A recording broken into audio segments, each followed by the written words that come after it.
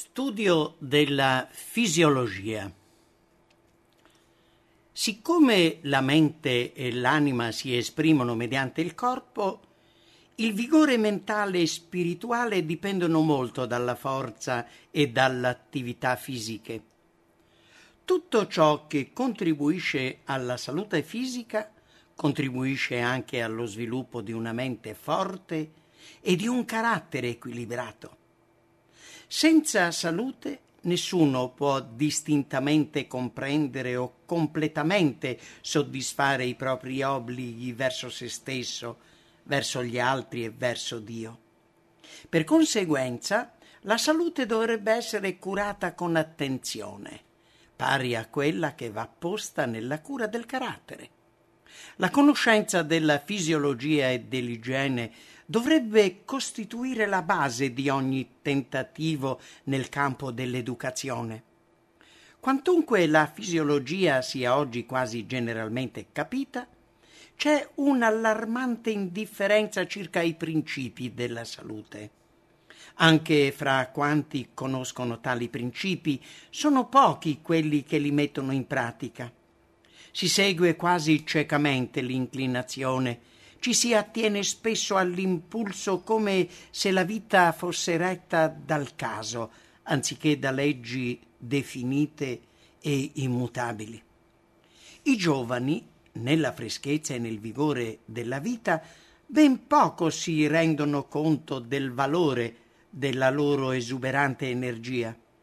Eppure si tratta di un tesoro più prezioso dell'oro, più necessario per il futuro che la cultura, la posizione e la ricchezza. Quanti uomini hanno sacrificato la salute lottando per la ricchezza e per il potere e sul punto di raggiungere l'oggetto del loro desiderio sono caduti, mentre altri, dotati di maggiore resistenza fisica, sono riusciti a raggiungere il premio ambito.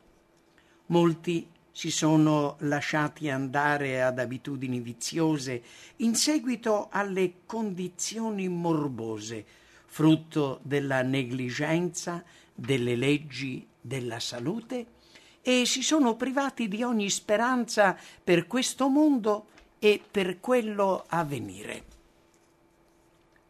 Nello studio della fisiologia, gli studenti dovrebbero essere aiutati a riconoscere il valore dell'energia fisica e a capire come essa possa essere salvaguardata e sviluppata per contribuire al massimo alla riuscita nella grande battaglia della vita.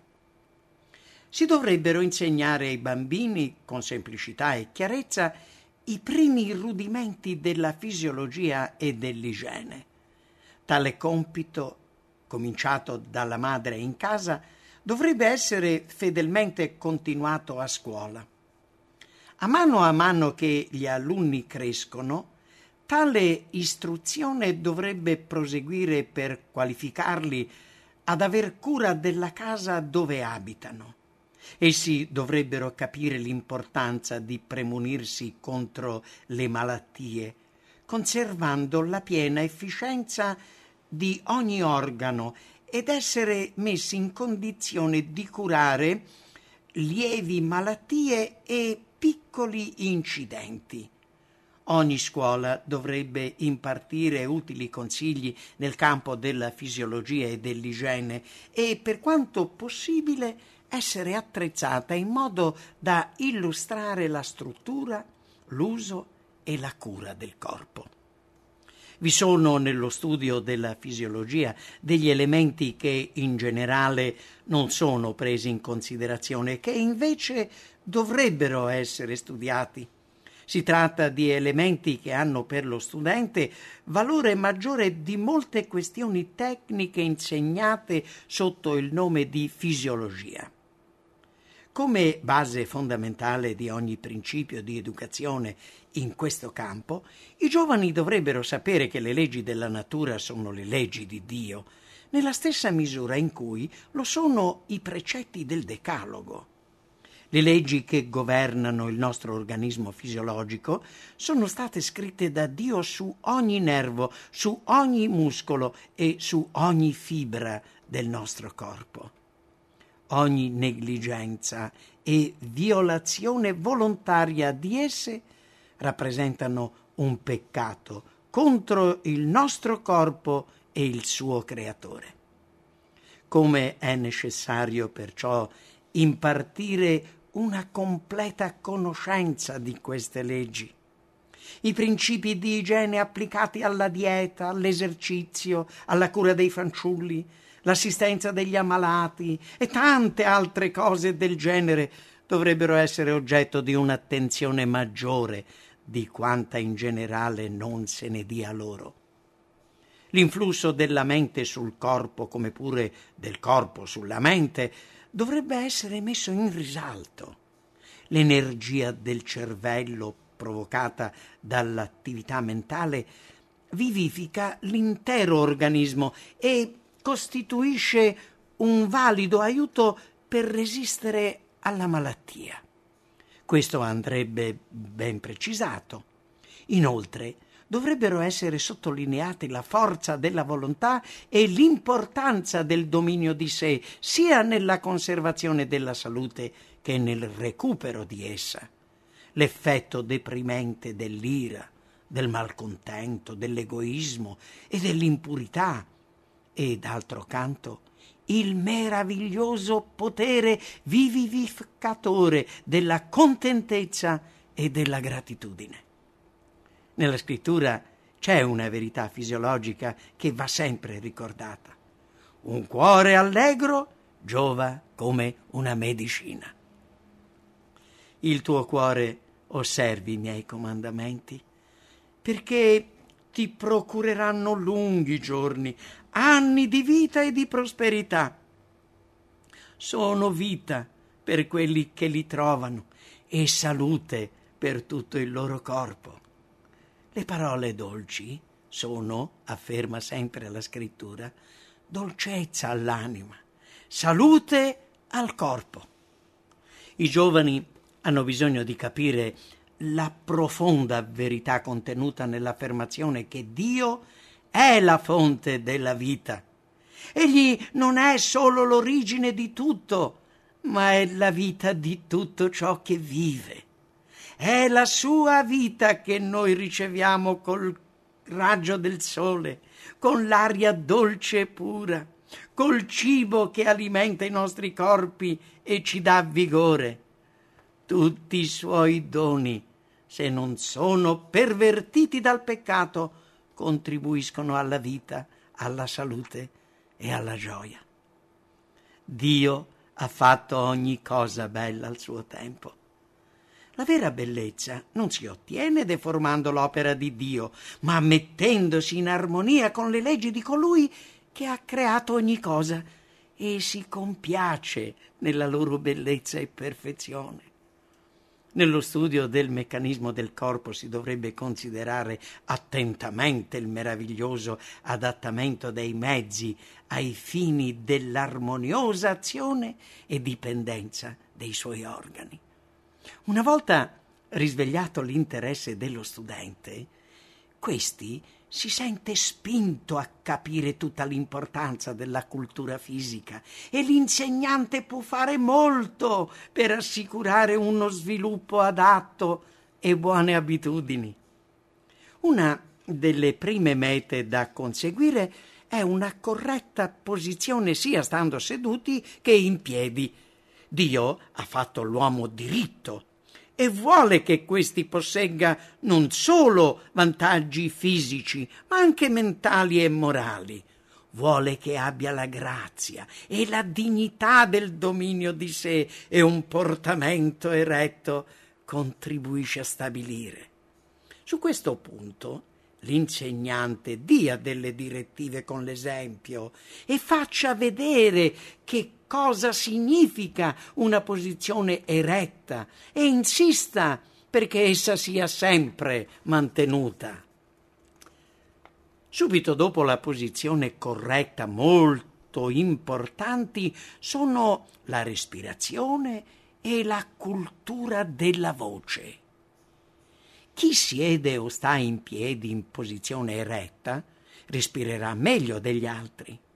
L'insegnante cerchi di far capire ai suoi alunni il valore di una profonda respirazione. Egli deve far notare l'azione salutare degli organi respiratori nell'agevolare la circolazione del sangue, nel rinvigorire l'intero organismo, nell'accrescere l'appetito, nel facilitare la digestione, nel determinare un sonno profondo e dolce che riposa il corpo e calma la mente, dandole la necessaria tranquillità. Nel sottolineare l'importanza della respirazione profonda, si dovrebbe anche insistere sulla sua pratica. Si facciano perciò degli esercizi intesi a facilitarla e si abbia cura perché questa buona abitudine sia appresa e mantenuta. L'educazione della voce ha un posto importante nella cultura fisica, in quanto essa contribuisce a espandere e a rafforzare i polmoni e così a prevenire la malattia. Per avere una pronuncia corretta nel leggere e nel parlare, bisogna fare in modo che i muscoli addominali possano espandersi liberamente nella respirazione e che gli organi respiratori non siano per nulla serrati. Lo sforzo deve procedere dai muscoli dell'addome, non da quelli della gola. In tal modo si possono evitare l'affaticamento e serie malattie della gola e dei polmoni. Si faccia la massima attenzione per giungere ad avere una dizione precisa, dolce, ben modulata al posto di un modo di parlare troppo rapido. Ciò, oltre che accrescere la salute, rende maggiori la grazia e l'efficacia del lavoro dello studente. L'insegnamento di queste cose è un'opportunità d'oro per mostrare la follia dell'abitudine di seguire certe mode che riducono l'azione vitale. Da modi di vestire poco razionali deriva una quasi interminabile serie di malattie e perciò su questo punto dovrebbero essere impartite accurate istruzioni. Fate capire ai giovani il pericolo che si corre lasciando che gli abiti pesino o comprimano un qualsiasi organo del corpo.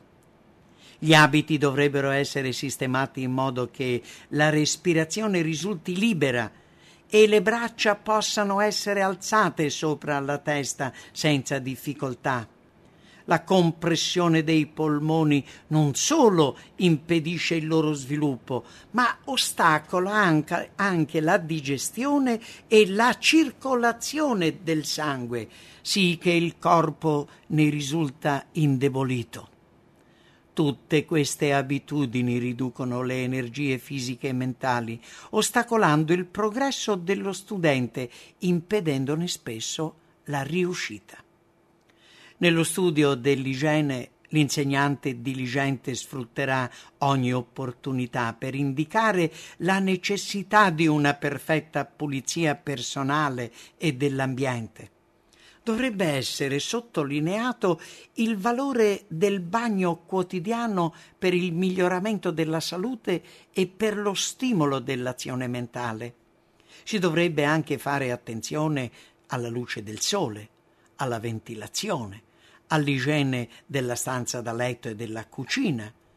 Insegnate agli studenti che una sana stanza da letto, una cucina perfettamente pulita, una tavola preparata con gusto e fornita di cibi sani contribuiscono alla felicità della famiglia e alla considerazione di visitatori sensibili, più di quanto non faccia una quantità di costosi mobili sistemati nel salotto. Che la vita è più del nutrimento e il corpo è più del vestito è una lezione non meno necessaria oggi di quando il nostro divino maestro era sulla terra. Lo studente di fisiologia dovrebbe imparare che lo scopo del suo studio non è semplicemente quello di acquistare una conoscenza di fatti e di principi, perché ciò darebbe un ben scarso profitto. Egli può capire l'importanza della ventilazione. La sua stanza può essere ricca di aria pura, ma se non riempie i polmoni in modo adeguato, subirà gli effetti della respirazione imperfetta. Così la necessità della pulizia può essere capita e possono essere assicurate le necessarie condizioni. Però tutto questo non serve a nulla se non viene attuato.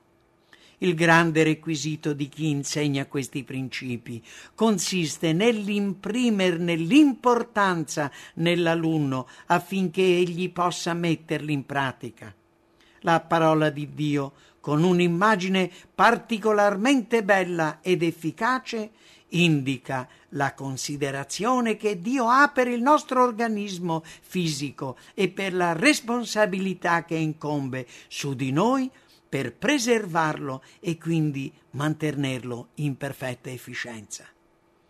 Non sapete voi che il vostro corpo è il tempio dello Spirito Santo che è in voi, il quale avete da Dio e che non appartenete a voi stessi?